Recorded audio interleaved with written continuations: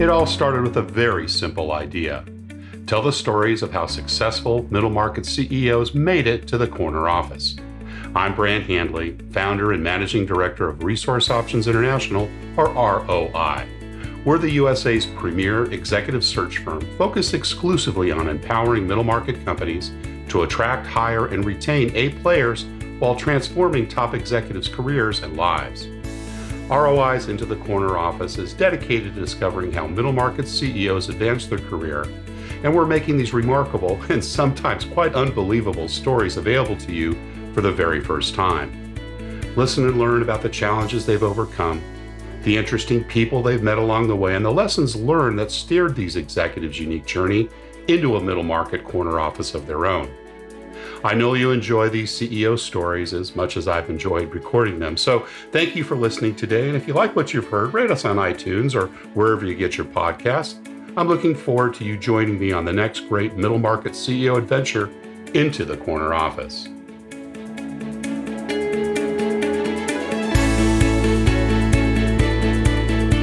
Today, my guest is Gary Archer.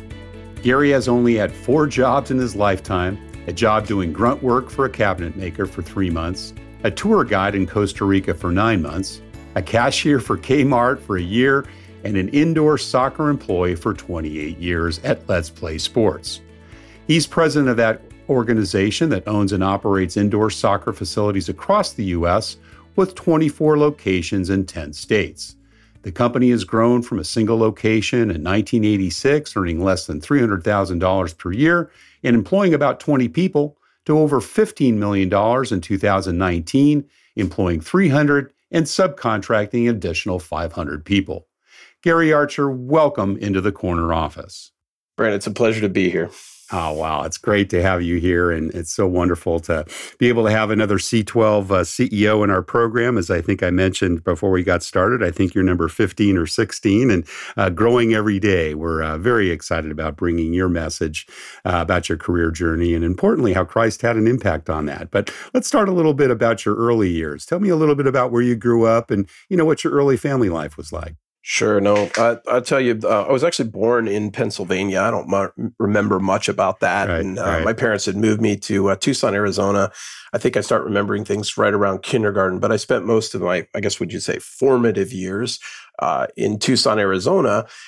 And I think a lot going on there. My parents were very committed to me personally. My sister and I, they attended all of our sporting events, right? Nice. Supported us through school, all of those types of things. But I will say, younger sister, older sister? Oh, older by 2 years. Yeah. So, and I would say the one thing is that God wasn't a presence in our home other than my grandmother who lived with us as well. She was a devout believer and maternal or paternal grandmother. It's maternal. Yeah, she was maternal. Yeah. So we share that story. My grandmother also was a devout believer. And incredible influence on my life. Yeah, and I didn't know at the time that she was such a good influence on my life. Right, it was one of those afterthoughts later because mostly it was grandma, I don't want to do that, and that kind of thing. So my parents didn't really force church or do anything like that. Sure. And Christ wasn't a central tenet in our lives. And so I just kind of drifted from there. So, got it. Well, tell us a little bit about what your parents did.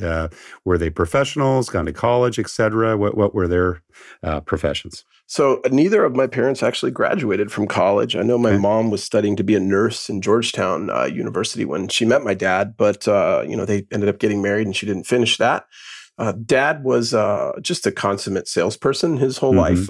He worked for, what can I remember? I remember he worked for the Chamber of Commerce selling subscriptions or business, people to enlist in the Chamber of Commerce. So he would do that. I remember driving around with him in the car and visiting different small businesses all over the country, right? Just all over, his region of Arizona and him doing, I didn't really understand what that was, but I just knew I got to hang out with my dad and we'd go fishing. Yeah, it was fun. And then my mom worked for the Bell system, right? Ma Bell and all that. Sure. And, eventually those things got broken up and she ended up with, she finished with a company called Quest, I think was the name of the company there. And, one of the Seven Sisters, I think. That's right. There you go. Right. There you go. So she did a lot of customer service, answering the phones, dealing with customer service kind of stuff. So I would go visit her at her office sometimes, but mostly just to grab lunch. I didn't really have a very good idea around what she did, at least least not as much as what my dad Right. did. So. Any inspirational, memories from mom and dad in those early years, things they might have said to you or behavior that you noticed?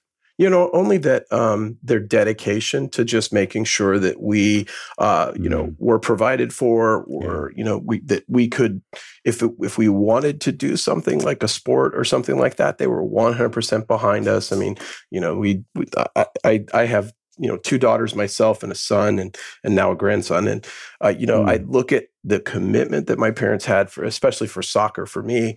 The travel, all the expense, and all the things that went with it. And I look at my kids right now and think, gosh, I don't know if I if I could even afford that amount of time. So God bless me with 2 young girls, and they just, a bit of a heartbreak for me considering what we do being a soccer company, but they no interest in soccer at all. No interest. I was going to say, are they soccer players or have they gone the other direction? Yeah, they completely did, which is fine with me. I just, it was the older, Clea's are older, and she played for a little bit and enjoyed it just kind of as for fun, right? Never got too committed or into it. So yeah, I thought it's, you can always tell God has a sense of humor sometimes, right? I have. Yeah. Exactly. Yeah. Exactly. Well, when did you come to Christ, Gary, and what role did he play in your upbringing? Oh, yeah. So very late in life, I was 29 when that actually happened. And so that's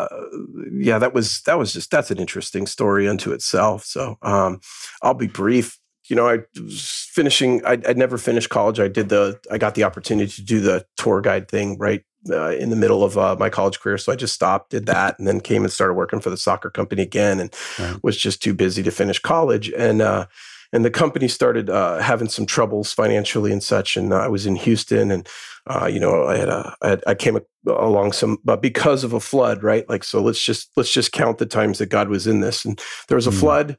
I got some money from a car that I wasn't expecting that got flooded, and they gave me quite a big check for that. And instead of buying a bigger, nicer car, a friend of mine had recommended that I go to college. I returned, wanting to have a private school education, because at the time I thought that was better. I didn't really know. And so I went to the University of St. Thomas in Houston, Texas. And this is where I met God, right? Was at this college. And I went in thinking, I'm going to do everything I can to not believe in God. I know these people are going to try and get me to believe in God, and I'm going to do everything I can to not believe in God. But, that's a fruitless. He had other plans, it sounds like. Absolutely true. And so I think the thing that finally pushed me over was I'd always had, I think whether you're a believer in God or not, you find some solid concepts or beliefs in your life that you kind of live your life by. And one of them that I lived my life by always had been, find people that have great qualities that you admire and hang around those types of people. But the problem with that is if you're basing that on man, then you're always going to have massive amounts of flaws. And so finding someone that's perfect is impossible.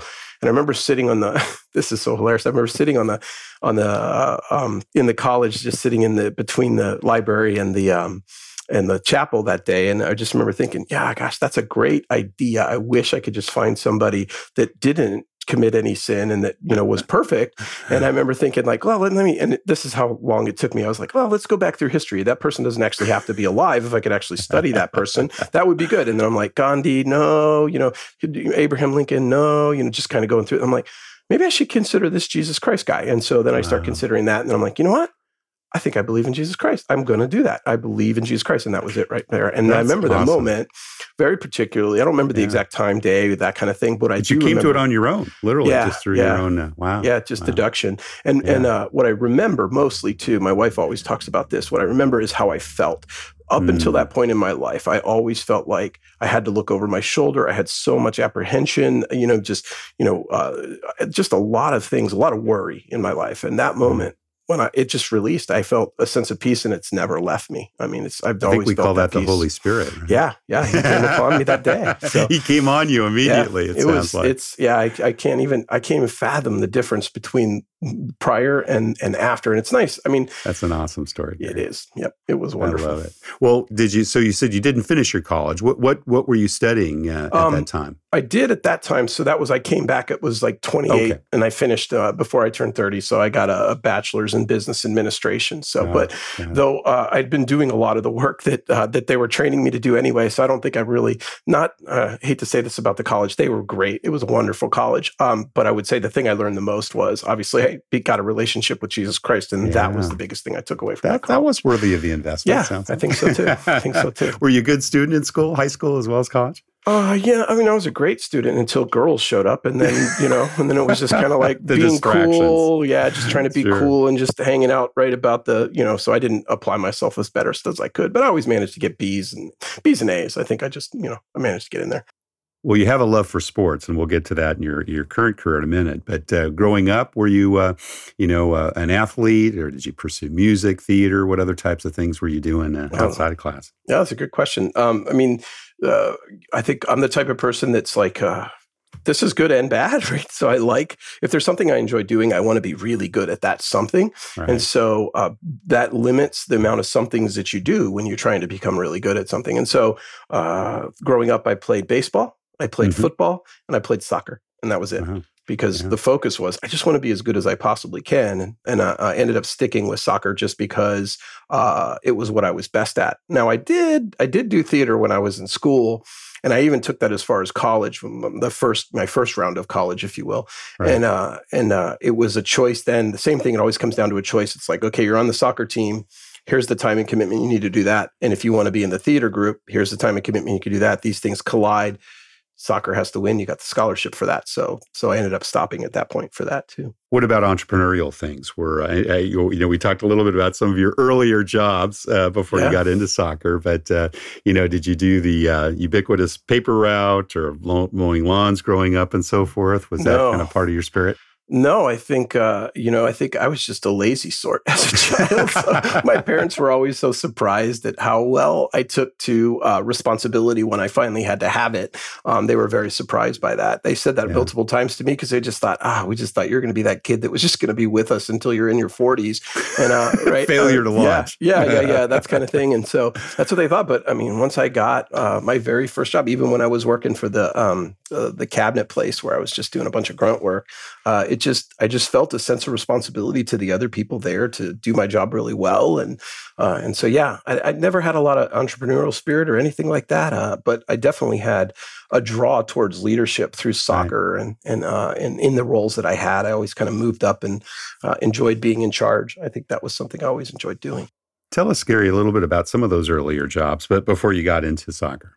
Yeah. So, accidentally, the first job was with Kmart, and that was just something I got through school. I was in a group called DECA, right? And you have to get a job as part of it. So I got this job at Kmart, and it definitely wasn't a primary concern for me. I was pretty responsible for it, but it seems like everything at some point in time, there was a conflict between the job and soccer, and I always chose soccer. So I remember trying to get a schedule changed or something for me because we had a state final or something that I had to go to, and nobody would switch schedules with me. So I just didn't show up to work, right? I called in and said, I'm not coming. And they ended up terminating me right there. So I was just like, choice between that and soccer. I was like, I think I'm going to take the state championship thing. So we didn't win either. So it's not like it's probably the wrong move. But well, you had the dedication, it sounds like. That's right. And then you came across your current role. Was it almost 30 years ago, right? When did you first get involved in Let's Play Soccer? Yeah, I mean, the story of that really harkens back to my dad. So my dad really probably was more of an entrepreneur than I was. And he opened up an indoor soccer facility in Tucson, Arizona, because we loved playing soccer so much. And at the time, indoor soccer, actually, if you look back on it, indoor soccer itself was an amazing professional sport for quite a few years, even rivaling the NBA, had attendance and those kinds of things that were greater than the NBA in the 70s and 80s. Wow. Anyway, so everybody in the world of soccer in the 80s, really kind of the future of soccer in the United States was indoor. And so we were always playing, but we always had to travel to Phoenix. And my dad opened up one in Tucson, Arizona. And he opened that in 1987. And my dad is an amazing salesperson. But as far as operating a business. That wasn't necessarily his strong suit. So from 1987 till about 1991, my dad did I always like to tell people, my dad did everything he did to try and run that business into the ground. And we come across this gentleman in 1991 named Tom Higginson, who's actually the founder of Let's Play Sports. And Tom comes in, he's a very candid individual, and just says, you guys really suck at running this business, but you had the heart for it, just got the operational capabilities. Yeah, he says but you just need some guidance on like what to do and how to do it. And I have that ability. So now, I know how you old guys were you at the time? 18 years old. You were 18 when he showed up. Okay. Yep, I was 18 when he showed up, and he said, so he basically, and I remember having conversations very, very clearly. Remember in the living room, I could remember even the smells of talking about what things like, bankruptcy was, right? Personal family bankruptcy and what that meant and what that was going to look like and all those types of things. And I remember having these conversations. And then Tom comes along and says, look, you guys suck at this, and you did some good things right, choosing where to go, that kind of stuff. But one of the things, he's going to teach us the operations, and he said, all I'm looking for is 50% of your business to do that. And I mean, we were losing. So it's like 50% of zero. Of nothing is nothing. Yeah. Pretty good, right? So we can do 50% of zero. So we took him up on the offer, and that was in 1991. And to his credit, he was very good at systems and operations and even sales. He just he formalized everything. And so it wasn't very fast. It wasn't very long. 1991 to 1994, my dad was able to fully retire. He retired. That's awesome. And then I started was Tom running this franchise? I mean, was he running the operation already and you became a franchisee, or what was the relationship? He started it bootstrap, grounds up kind of thing. Yeah, ran his own facility. Long story there, but yeah, he was already running 5 or 6 locations. Okay. And he continued with those and then kind of helped you and your dad. Yep. Yeah. And he added us on, and he would do exactly what he did with us. He would just go find local people in a market and he'd partner with them to run a facility, and he'd just do that in a lot of markets. And so he was pretty smart, very successful guy. I owe a lot of what I learned from him. And then I was obviously very loyal to him, because as I got older, at 18, I don't think I realized this, but I do now. Tom, very savvy in real estate, and he could have waited, right? He could have waited, and he could have picked that business up, or could have just picked the assets of the business up for, pennies on the dollar. But I don't know. He chose to help. And for that, I was forever loyal to him. And so from there, I spent pretty much the rest of my career with him, with the exception of that stint where I was in Costa Rica. And it's like, when you're 20 and you have an opportunity to be a tour guide in Costa Rica, you kind of take that opportunity, right? So, and I needed to see, right? I always felt like that the soccer thing was something that my dad did, and that, and it was expected for me to continue to do that. And, as I was such a mess when I was younger too. I mean, until I was 29, I didn't have anything straightened out. So, those are just years of darkness in my life. So bad decisions, just lots of stuff that I did wrong.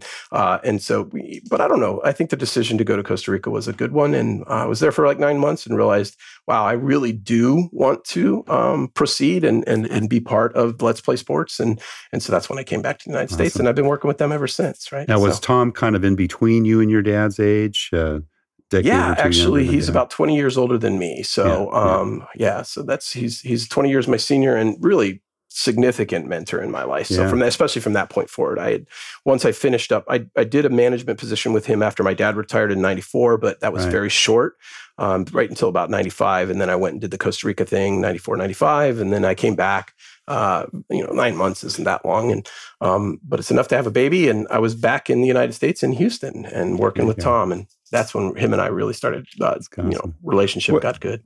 What were some of the earliest leadership lessons you learned from Tom in those days? Well, Tom's very unique, right? I mean, here's somebody else who didn't go to college, didn't graduate with a degree or anything like that, but super smart, super good at making the complex simple, right? He could keep things really simple, and he just had a phenomenal ability to systematize things. I mean, he ran a 300 plus properties that he owned in real estate. And he didn't even have a management company. He was smart. He did things like, okay, your rent is going to be, $3.56 and 1 penny. And my rent is going to be $3.56 and 2 pennies. And then, somewhere in the middle of the month, he'd go down to the bank, he'd get a printout, and then he'd just read it like, okay, 2, 5, 7, 6, and then he'd send out, eviction notices to the people that hadn't paid, kind of thing. So he just had a way to systematize everything and simplify it and permit costs. And that's one of the things I learned from him was just keep it simple. And then the other thing that he was really good at was stay focused on the thing that you're really, really good at. So he always was a big believer in, hey, what is the thing, way before I heard that from him, way before I ever read Jim Collins' book, Good to Great, which is you can only be the best at one thing in your life probably. And that's where you need to spend your time and focus. And for us, it was always, we're the best at soccer leagues. We're not the best at all these other things. And so the focus on figure out what can be great at or the best in the world, your potential to do that and do that was kind of two of the things. So when Dad retired, then did you take over as president, or was Tom kind of in that role? How did your relationship evolve? My dad was never president other than the facility there in Tucson. But so long story on how I became to do the role of that, right? So fast forward to 2002 is when I became a believer, and right around the time that I graduated from college. Let's Play Sports in 2000 had decided to do an IPO. It was a mess. That was Tom's organization. Then. Let's Play Sports is Tom was the CEO and president. and primary owner, I presume. Yeah, and at the time I'd been just going around. I became kind of the number two in that. Previously, anytime he opened a new location, he would go and he'd be the one to open it, hire everybody, do that. And then I had that experience when I came and I opened up the Houston store. And then I just, since I had that experience, he continuously used me for that as we were expanding and approaching an IPO in 2000. So all from 97 to 90 to 2000. But you were his employee then, right? Absolutely, absolutely, working directly for him. Yeah. And then by the time we do the IPO year 2000, I mean anybody that's old enough to remember, 2000 was the worst time you could possibly do an IPO. It's when the stock market completely collapsed due to the .com bubble. And so we did everything. We spent all the money, market makers, the whole 9 yards. We came out, the whole thing. It was just a total mess. And we lost a lot of money. We were struggling to survive. I remember looking back at it years later, and it was like you had to come up with we had actual cash of $30,000 every month for 5 years that we had to find that we didn't have. And he did that. Tom figured that out. So we're in the midst of that between 2000 and 2005. I'm at college thinking, I better get my degree because this thing looks like it's going down, right? The ship is going down here. Options, right? Yeah, that's exactly right. Backup plan. And then I become a believer, and now I'm looking at this organization. And let me just tell you, from 1991 when I first started in the organization till 2002 when I became a believer, let me just tell you, I was part of making a culture that did not honor God at all. I mean, I was a huge contributor of that. I mean, some of the things we did were just embarrassing, right? That would make me red in the face. I would fire myself, frankly, if I was who I was now. And so I assume Tom wasn't a believer then. He was not. Yeah, he was not. And he had a lot of good qualities, and he just he should be a believer. I always tell people that Tom should be a believer for the ways that he acts, puts people first, just a lot of things that he does, but he just doesn't. He's had some stuff in his past, I guess, that, prevent that from happening with him, but that's the Holy Spirit's job. We'll let him work on that. Right. So moving forward, 2002, I'm in the organization. It's a mess. I come out of college. It's a mess. Carol, our COO, she's like, this is a mess. And she had a lot of money invested in as well. And, I'm new to this, being a believer kind of thing. And so I'm praying every day and I'm really in the Word. And I just got this sense that, this is not something that God wanted to end, and that there's a solution and that we could get it fixed. And so, that was the mission for initially, you talk about your calling and your career. I really felt called to, not let this whole thing collapse. Yeah. And so Carol and I just went on the road. We took over operations. Tom just dealt with financial and, all of that. And now, did you go public in the end? It completely failed. Yeah, it completely failed. Which is probably a good thing in hindsight. In the hindsight it is. So we floundered for that from 2000, 2005. And Carol and I went around and, it was, surprisingly really simple what it took to kind of start getting the facilities back on track and getting money coming in and those kinds of things. So we got ourselves out of the negative cash flow position in 2005. And I felt like that, yep, you know what? That's it. I'm kind of at the end of what my obligation was, here. I felt like released from that. And I thought, I looked at the position because I've always thought I wanted to be the president up until 2000 and then, until 2002. And I looked at the position and thought, I can't do it because I thought I had to do it the way Tom did it. And Tom is amazing individual, right? Like, but back to the whole, hey, you put somebody on a pedestal and there's flaws in their life. So he's not perfect. Right. And I was thinking, gosh, I just don't want to become that, right? There's some things in his personal life and those kinds of things that I was just like, relationships with family members and stuff. I just couldn't do it. And then I had trouble saying, how do I I felt really, duplicitous facing into an organization of culture that I helped create that was a mess. And so I just turned and said, God, I don't think I'm called to do this. And I started even looking at becoming, my wife was an Episcopalian, and so Anglican church, and looking at, you can be married as a priest there. So I wasn't Catholic. And so I was looking at even becoming serving in the church. And I believed that lie for a while, that if you really wanted to serve God, to be a super Christian, you had to do that in the church or be a missionary or something along those lines. And I believed that. And then God straightened me out. In 2006, I listened to a podcast from a graduation ceremony for Abilene Christian University. And this gentleman was a CEO of a company, and I think it was Mac Tools, I think. And he just explained how he kind of came to the same point that I did in his career, where he was a Christian and he was working for this organization. He felt like, now he was a little bit smarter than me. He at least knew that he could stay in business because he thought he had to go work for like a Chick-fil-A or somebody that would honor God. And then God just basically made it real clear to him was, I put you in this position for a reason, and I expect you to use this position to honor me somehow. And it was like, I remember exactly where I was when I listened to that. I was at the Austin airport, driving there to pick somebody up or something in my car, and I'm listening to this, and I just was like, that's the answer. I'm supposed to be the president. And so in 2006, if you'd asked me before I listened to that podcast, Tom had come to me and said, would you, be interested in being the president? I'd have told him no.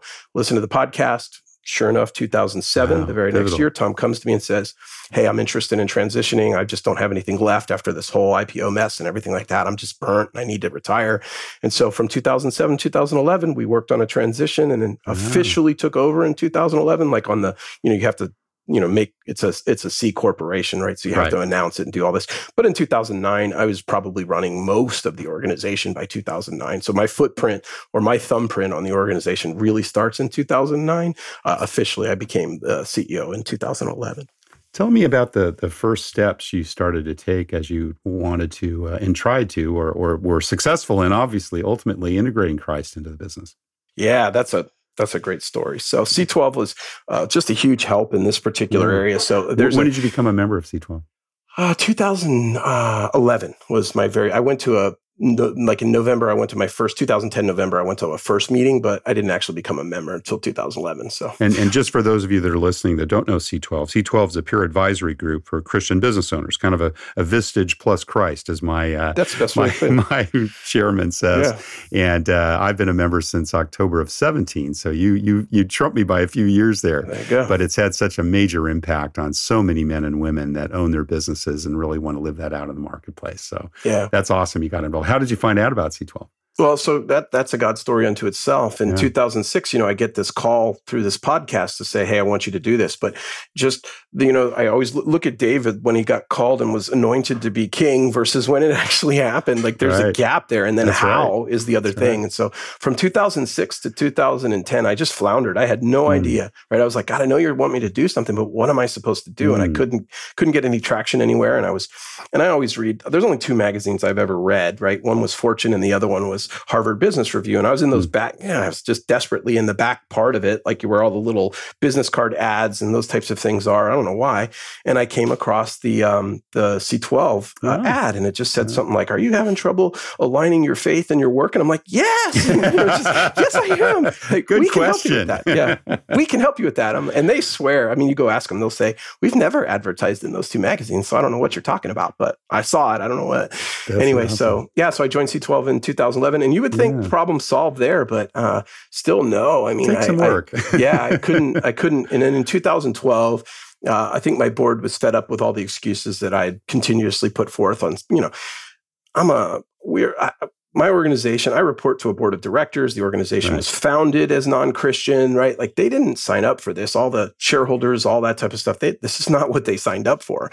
A lot of the people that were around me and my board were either founders or they were 100% owners of their organization. Sure. So it's like, you want to make you're Christian, you could do that. Just go ahead, right? And so I struggled, with that and a lot of fear there. But the reality is, it was just lies, and I could do something. I couldn't do, everything, but I could do something. And one of the guys finally said, "Look, I'm so sick of hearing what you can't do." He's like, "Look, 2012, Barney Randall says, I want you to put a deliverable this month, that you make a commitment this month to us that you will officially let everybody know where you stand when it comes to belief, right? You find a way your to C12 do that. chair? No, he was just a member. He was just one of the members. Yeah, he's just a member, and just wise guy, right? He was just a super wise guy. And anyway, so he made me make that commitment. And the thing that I realized is it was real easy for me. I prayed for everybody in the organization. I had the list of all of the employees, and I would just pray over them 3-4 a day, something like that. And I realized, you know what? I should just ask them if they have something that they would like prayer on. And that does two things. One, it basically notifies everybody that, holy cow, look at Gary's Christian. You know what I mean? So I'm kind of coming out of the closet, right? Yeah. He's coming out of the closet with that. And so, and I would love to say, it sounds so simple, right? Just send an email to everybody in your organization, including your, not the customers, but to the, also to our vendors. Right. But it sounds so simple, but it was really hard for me. And I mean, we met like on Wednesdays, and I swear I sent that email on Tuesday night just so I would make the commitment that I made to them. But it was a lot of fear, and it was a very simple email. It's just like, hey, I pray for everybody. Just thinking if there was something you would like prayer on, please just email me and let me know. I'm not trying to like convert you into coming in my religion. I pray because I care for you, and that's how I show that I care. So if you would, please just send me things. And it was really cool. I was fearful that I would get a lot of pushback from people like, oh, you're trying to make this a Christian organization, and are you gonna push out people that aren't Christian, and I did eventually deal with that, but in the beginning it was just an overwhelming response of prayer. You probably took them by surprise more than anything else. Well, yeah, and they were, I mean, the stuff they were sending me was so personal, so intimate, great. Just their prayer requests were amazing, and then some of the ones that hurt were like, wow, I didn't even know you were a Christian, right? Like, a lot of those, and so a lot of prayer going on there. But I mean, eventually, I did have to face into that pushback, but not at that moment. It was just overwhelming affirmation that this was the right thing to do. And had you bought Tom out by that stage, or were you on kind of a payout plan? Or there's nothing. There are 75 shareholders in the organization because we did the IPO thing. So everybody's still kind of status quo as to we just have all those shareholders, and Tom's one of them, and so am I. So no. So you're an elected representative, not a full owner in that respect. Right. That's right. And so Mike Sharrow, who was not the CEO of C12 at the time, he was just my chair. And he had said, well, what are you afraid of? Like, why are you afraid to even take a step? And I thought, it's because I don't want to lose my job. And I'm like, wait. And that makes no sense because God appointed me to this job. So I'm just like, yeah, you're right. That's just stupid. And so then I sent the email, and then it just snowballed from there. I mean, we've done quite a few things since then, but it really was the email that kind of triggered everything. Yeah. How would you say your leadership styles evolved over time, Gary?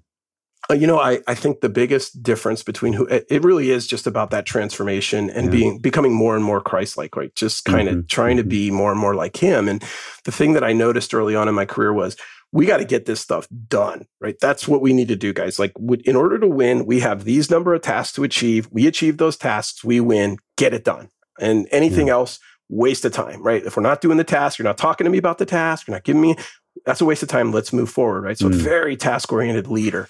And then once I became a believer, what I realized right away was Jesus Christ was about relationship, right? He was wanting to have a relationship with me. He was always in relationship, going to parties, doing stuff, just building relationships all the time, right? And I realized, like, holy cow, and then it talks about in the Bible about what's gonna exist at the end of time, right? Everything's gonna burn up, and what is gonna still be there? And I thought to myself, like, relationships are still gonna be. I mean, I have a relationship with Christ and relationship with the people that that'll still be here. And so it's like, okay, I need to really invest in relationships. And that's when it twisted for me. So instead of here's the stuff we need to get done, it's like, who can we get things done through, and what's the best way to do it? So I became less focused on tasks and more focused on people at that point in time. That's great. I love that. And how many employees today in the organization? Well, I would say we have about, we're a seasonal business. We get really busy in the winter. But W-2 and 1099. Yeah. So we have both. And so W-2 probably bounces around between 100 to 200, somewhere in that ballpark. Right. And then you have the 1099, or actually they're not even 1099. They're paid. The referees and scorekeepers are actually paid by the teams. So those guys are all, but that's probably another 500 right there, somewhere in there. And how many facilities now? 24 locations. Awesome. Yeah, 24 locations. And still expanding. Yeah. We were always looking for something. So, what would you say is unusual or perhaps unique about Let's Play Sports? Is it Let's Play Sports or Let's Play Soccer? How do you refer to it? Let's Play Sports. Let's Play Sports. Yeah. What would you say is unique about or unusual about your culture?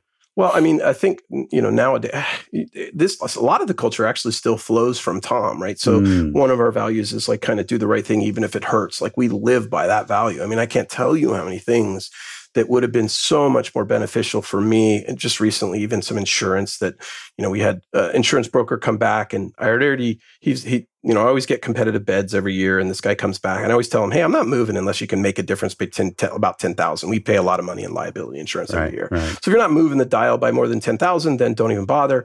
He comes back to me and just, okay, we can't do it. We're, nah. And then I call the other guy and I go, okay, bind it, right? Bind it. We're going to go with you guys. Guy calls me back 5 minutes later. Oh, I messed up on your thing.